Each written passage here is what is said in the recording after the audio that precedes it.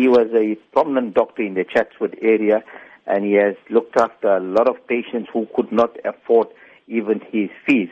And he has always came first for the patient before himself. His passing away in the Chatsworth community has shocked the people of Chatsworth. As you've said, Dr. Khalil has been described as a passionate and dedicated doctor. How big of a loss is his death? In fact, the feedback that I have got from the morning is that he was a people's man than anything else. He has always brought his patients before him.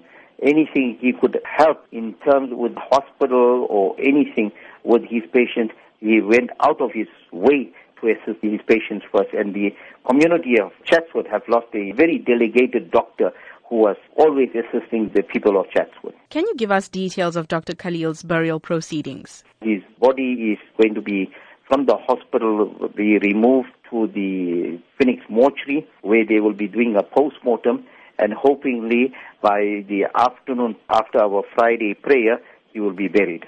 Sometimes the delay do come in, but hopefully in this case, I don't think there should be any delays, because in terms of what I've just found out this morning when I first got the call, that all the documentation, everything was in order.